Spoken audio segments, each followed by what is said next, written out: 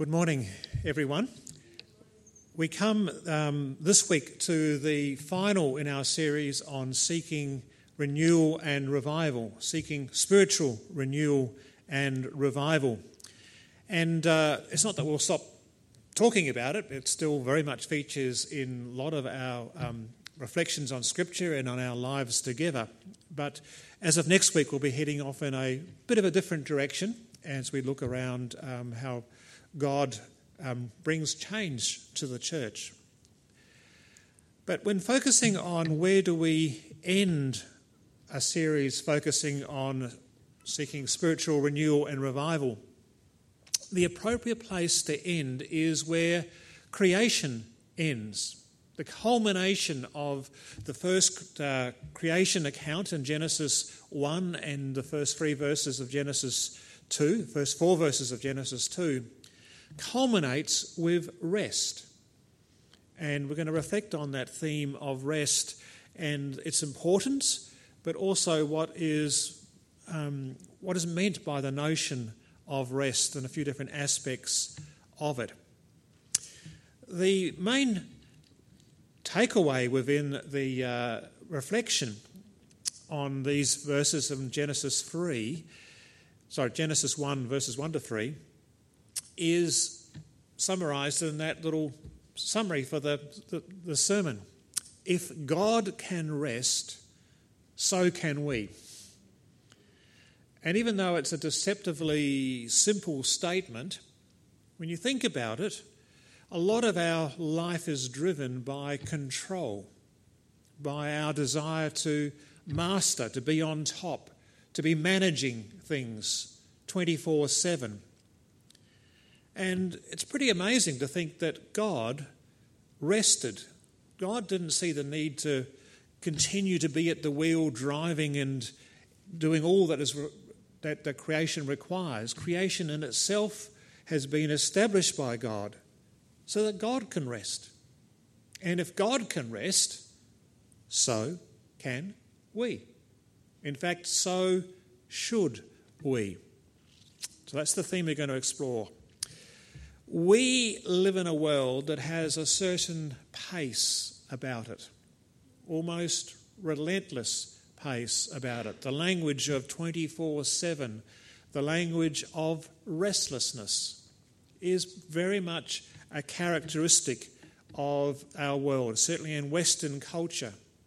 We live in a culture of restlessness, of always needing to be attending to something. When Fiona and I drive out of our driveway right next to Marriottville High School, we need to be aware of the students who walk the streets with their head into a device, barely look up if at all.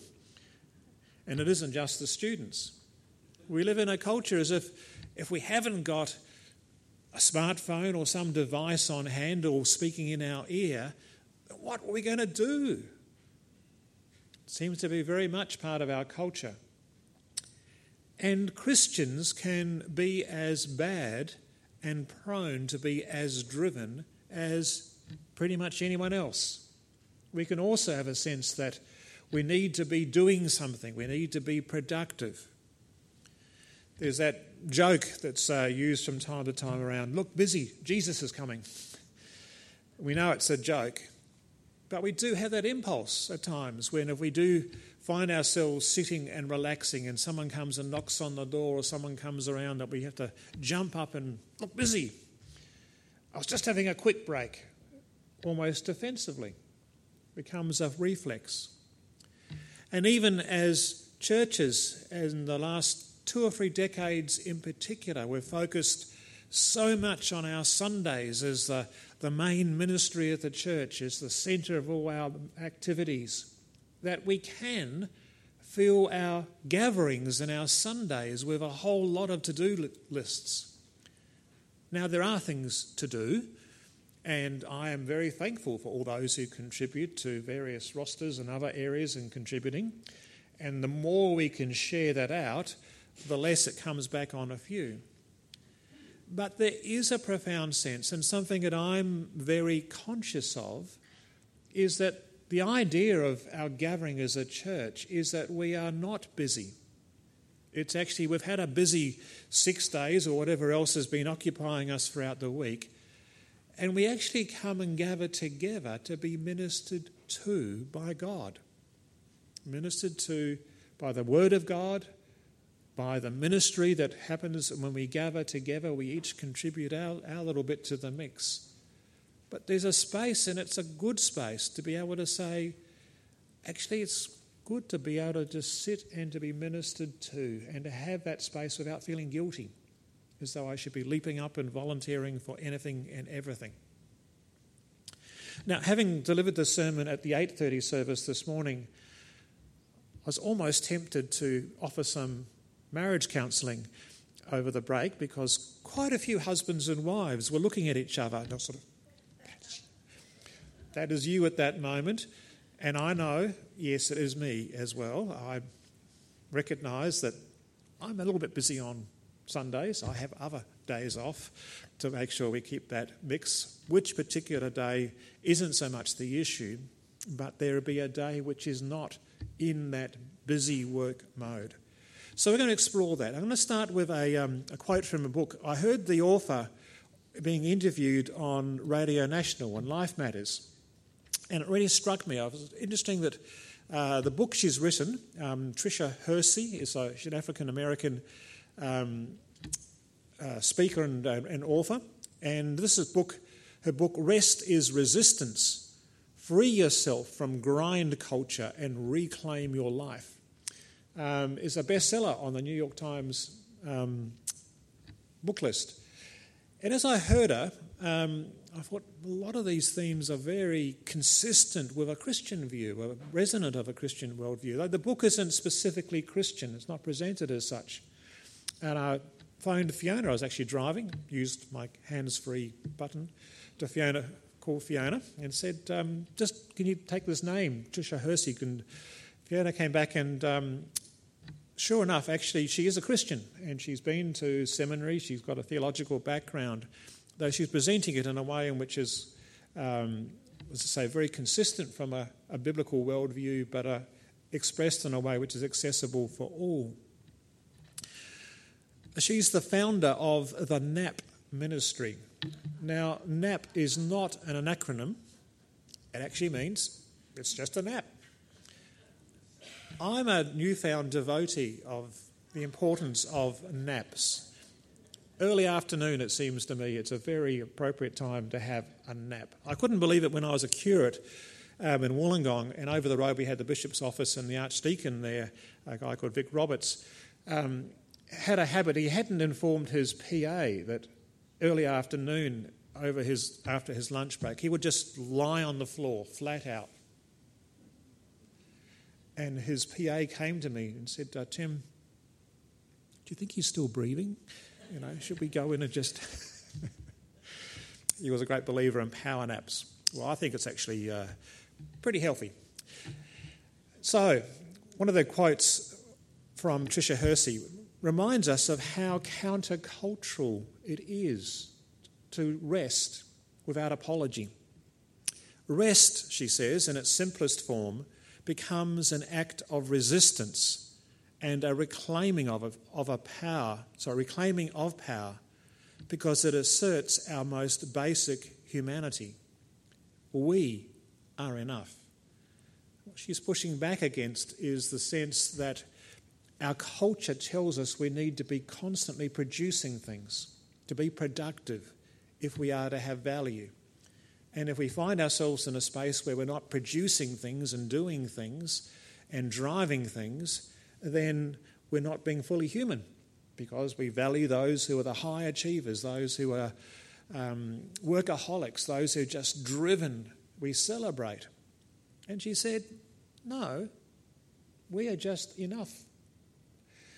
And behind it is a sense that she names as it's a human right to have rest. From the moment we're born, babies know to have rest. They haven't got the message that parents also need to have rest. That comes a bit later. But rest is actually something we all need. In fact, to withhold rest can be a form of abuse. even a form of torture. Rest is a human right, she argues. Now, neither Fiona and I have read the book yet. We got it 2 days ago, so we can't take total claim if you go out and read the book. But everything I heard on her interview on Radio National I thought was excellent. Someone else who's written in that area is a renowned theologian called Walter Brueggemann, an Old Testament scholar who has a number of really creative and interesting books. One of his books is a bit of a classic now called Sabbath as Resistance, saying no to the culture of now. The culture says everything has to be now. Snap, fast this, fast that, quick service, how long it takes you to be served. And he says no. We can say no to that. In fact, I heard another wonderful quote this week, which I'm almost apologetic about saying, but it actually comes from Oprah Winfrey. I'm not a great devotee of Oprah, not that I've spent much time, but I heard a quote from Oprah that I rather liked, and I do encourage you to use it, not to me so much, but to anyone else you can use this quote. Her quote is, "No is a complete sentence." I rather like that. No is a complete sentence. You have permission to say no, even to me, even without explanation. Saying no to the culture of now. A quote from Brueggemann. He says it this way: Sabbath, in the first instance, is not about worship. In fact, worship is something that we do with our whole life, of our whole being. It is about work stoppage. It is about withdrawal from the anxiety system of Pharaoh. Now, the background behind that, he's talking about the 10 Commandments that were given to the people of Israel after they had been brought out of slavery in Egypt under Pharaoh and were gathered to be a people in their own right at Mount Sinai, and with the promise of the assurance of the promised land.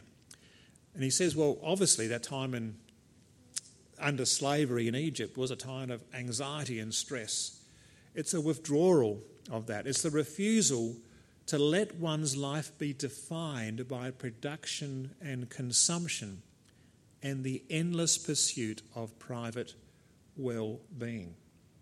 A lot of our Western culture celebrates and even expects production and consumption and the endless pursuit of private well-being. Sabbath is saying no. We need some time out from all that.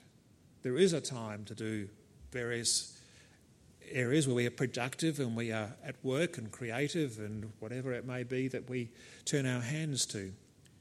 But there needs to be a time where we say, okay, we're drawing a line and I'm stepping out of that space.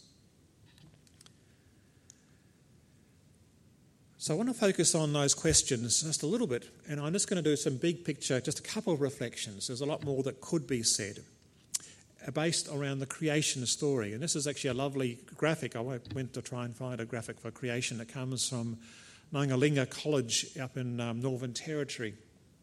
And it's a beautiful reflection that came from their student community at the college. A couple of quotes, just reflecting on those few brief words at the culmination of the first creation narrative. Day 7. By the 7th day, God had finished the work he'd been doing. So on the 7th day, he rested from all his work.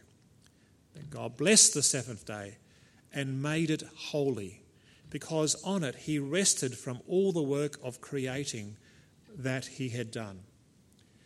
Now, if you come across some artwork around this verse, if you do a quick Google search to see artwork, you see quite a few sort of cartoon-type sketches of God just exhausted. You know, oh, my goodness, I've done it 6 days, I just need a break. That is not what is actually in mind in this passage. God is not exhausted. God has reached the culmination of all this work and can now sit back and enjoy it. To bless it is to see all that God has created to being productive, to being fruitful.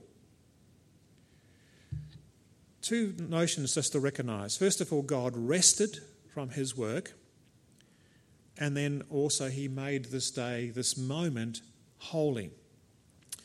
I'll come back to the notion of rest in a minute, but recognising that this form of rest is quite distinctive. There were other ancient Near Eastern creation accounts that are very similar to what we have in Genesis. And this was edited and brought together from an oral tradition at a later stage where it was known what these other accounts were. In the Babylonian and the Assyrian creation accounts, God also rests at the end of creation. Marduk and the other Tiamat, the other gods there.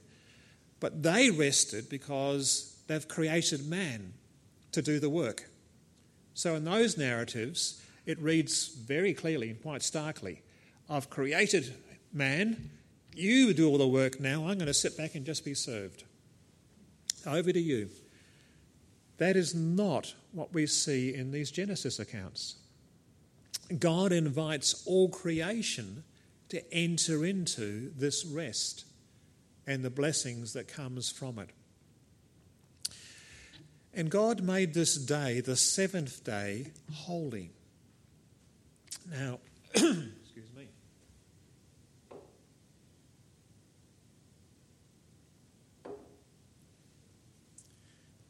We get ourselves in a tangle bit in trying to understand what this word holy actually means. Does it mean some sort of special magical quality settles on something? And that is not what the word holy means. The word itself simply means something is separated off and dedicated for a particular purpose. Israel was a holy people because they were separated off for a purpose, the mission of God.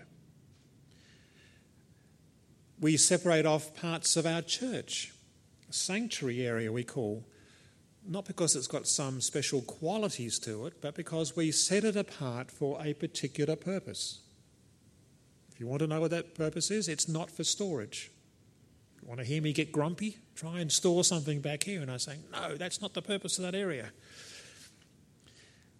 And so God has separated off a day that he says is to be unlike the other days, and it's for a purpose. It's to stop work.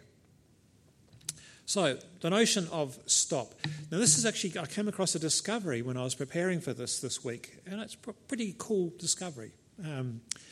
First one is that the word for rest in this verse, in Genesis 2, verse 3, literally means just to stop, to cease, to desist, to down tools.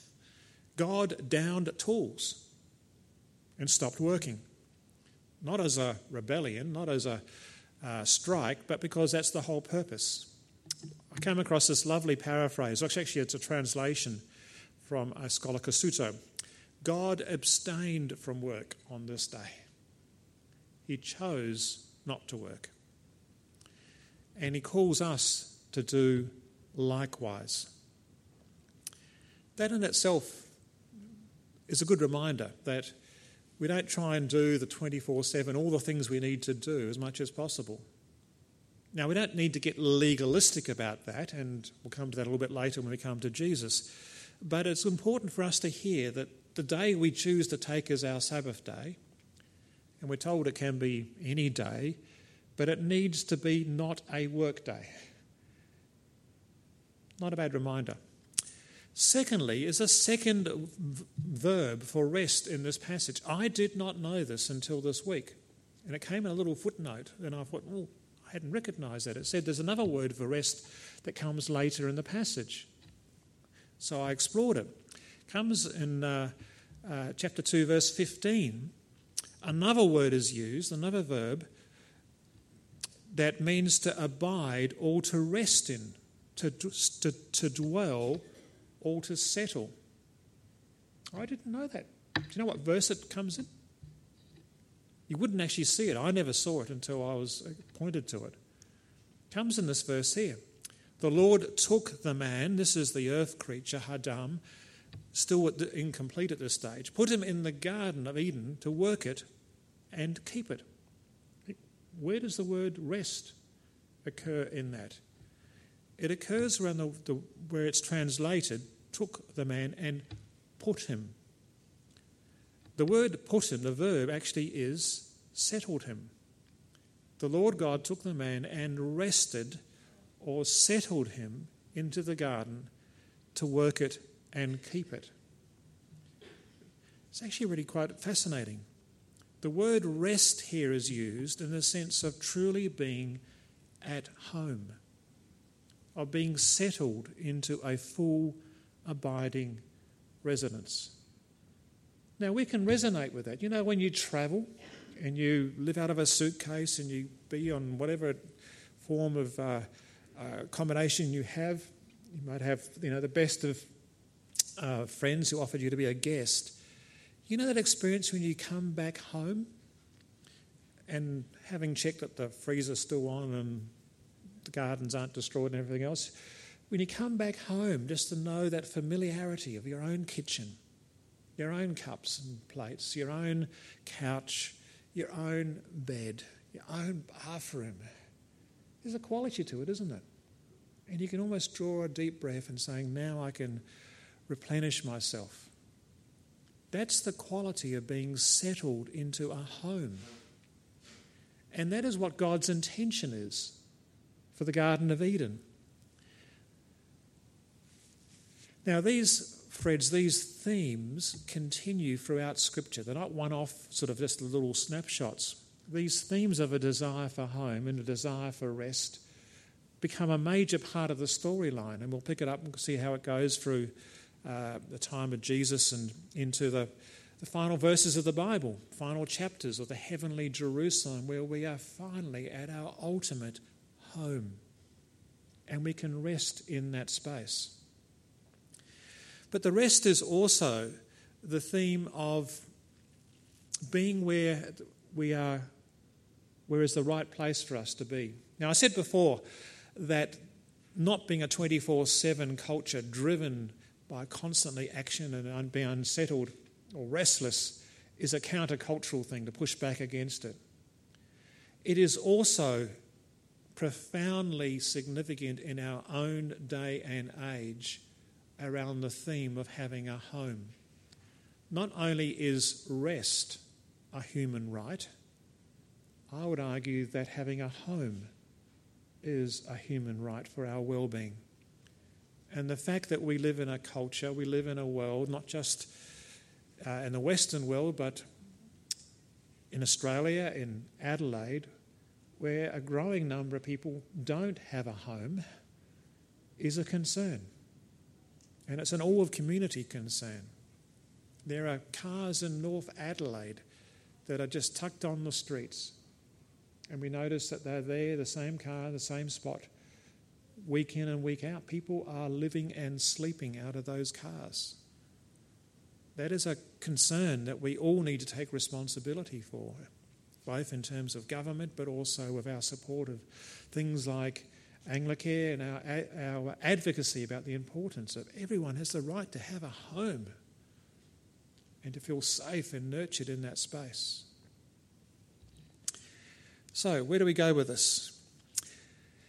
As we've looked at this series of looking at renewal and revival, this isn't a postscript. This is the goal for God's purpose in creation. God's resting was and is the goal and climax of creation. God has established that pattern that is woven into the fabric of creation that we need to honour and we need to live out if we are to maintain that healthy sense of how we are to occupy this space, this life that we have been blessed with and given to by God. That theme is picked up by Jesus. And it's a familiar passage. It's a well-known one for good reason. Come to me, all you who are weary and burdened, and I will give you rest. Now, the theme itself isn't just a breather. This is Jesus intentionally picking up this language of creation, this quality of being able to settle, of not needing to strive or to struggle. It's that moment when we might have been facing a challenging set of circumstances, and we're giving it our all, and we're trying to hold it together until someone steps in and says to us, "It's okay now. I've got this. You can have a rest." You sense that's just what that means, to have someone step in who's capable and says, "I've got this. You can rest." Jesus is saying that to those who follow him. It isn't just Jesus expressing these profound words. The verse before, you would have heard as Valerie read it to us, talked about how all things have been given to Jesus. The God of the universe, the God of creation, has given all things under the hand of Jesus. Jesus is saying, I am uniquely, as the Son, given all things. What he's actually saying to the crowd is, you don't need to be God. You don't need to be trying to master 24/7, keeping in control, managing everything. You can step down from managing and just trust me. I've got this. But there's also a sense, and I looked at their version of it on the Chosen, and there is a good clip that I will show at some stage, of Jesus seeing the faces of those who are gathered around him. Jesus, at this stage of his ministry, has been creating quite an impression. People are coming to hear his teaching. They've come to see his miracles and the amazing things he's doing, but they're coming to hear his teaching in particular. And Jesus has just said, there are mysteries, there are secrets that are now revealed to most unexpected people. He said even children often see it before you adults will see it. Even the young, he says. Not necessarily the learned, but it is revealed for those who are willing to see. And then he goes on to this teaching. And could you imagine the crowd of people who are just tired? Because life in the ancient world was not easy. There were no fridges. They had to gain food for each day. They had to be up at dawn and all the work that was going. And imagine those who are just weary. We can imagine something of that. And Jesus looking at the eyes of people before him who are just spent and saying, come to me, all of you who are weary and burdened, and I will give you rest. I'll give you life in that space. Now, the language of a yoke is the language of the wooden framework that's put over two oxen so they can gather together to combine their energy to plough and to carry loads and things. And Jesus is saying that part of the problem has been that the religious leaders of the day have been talking about how God's law, which is life-giving, and they've added all these extra burdens on top of that, all these definitions of what is and isn't the law. And Jesus says you can release yourself. You don't need all those rule books around what you can and can't do.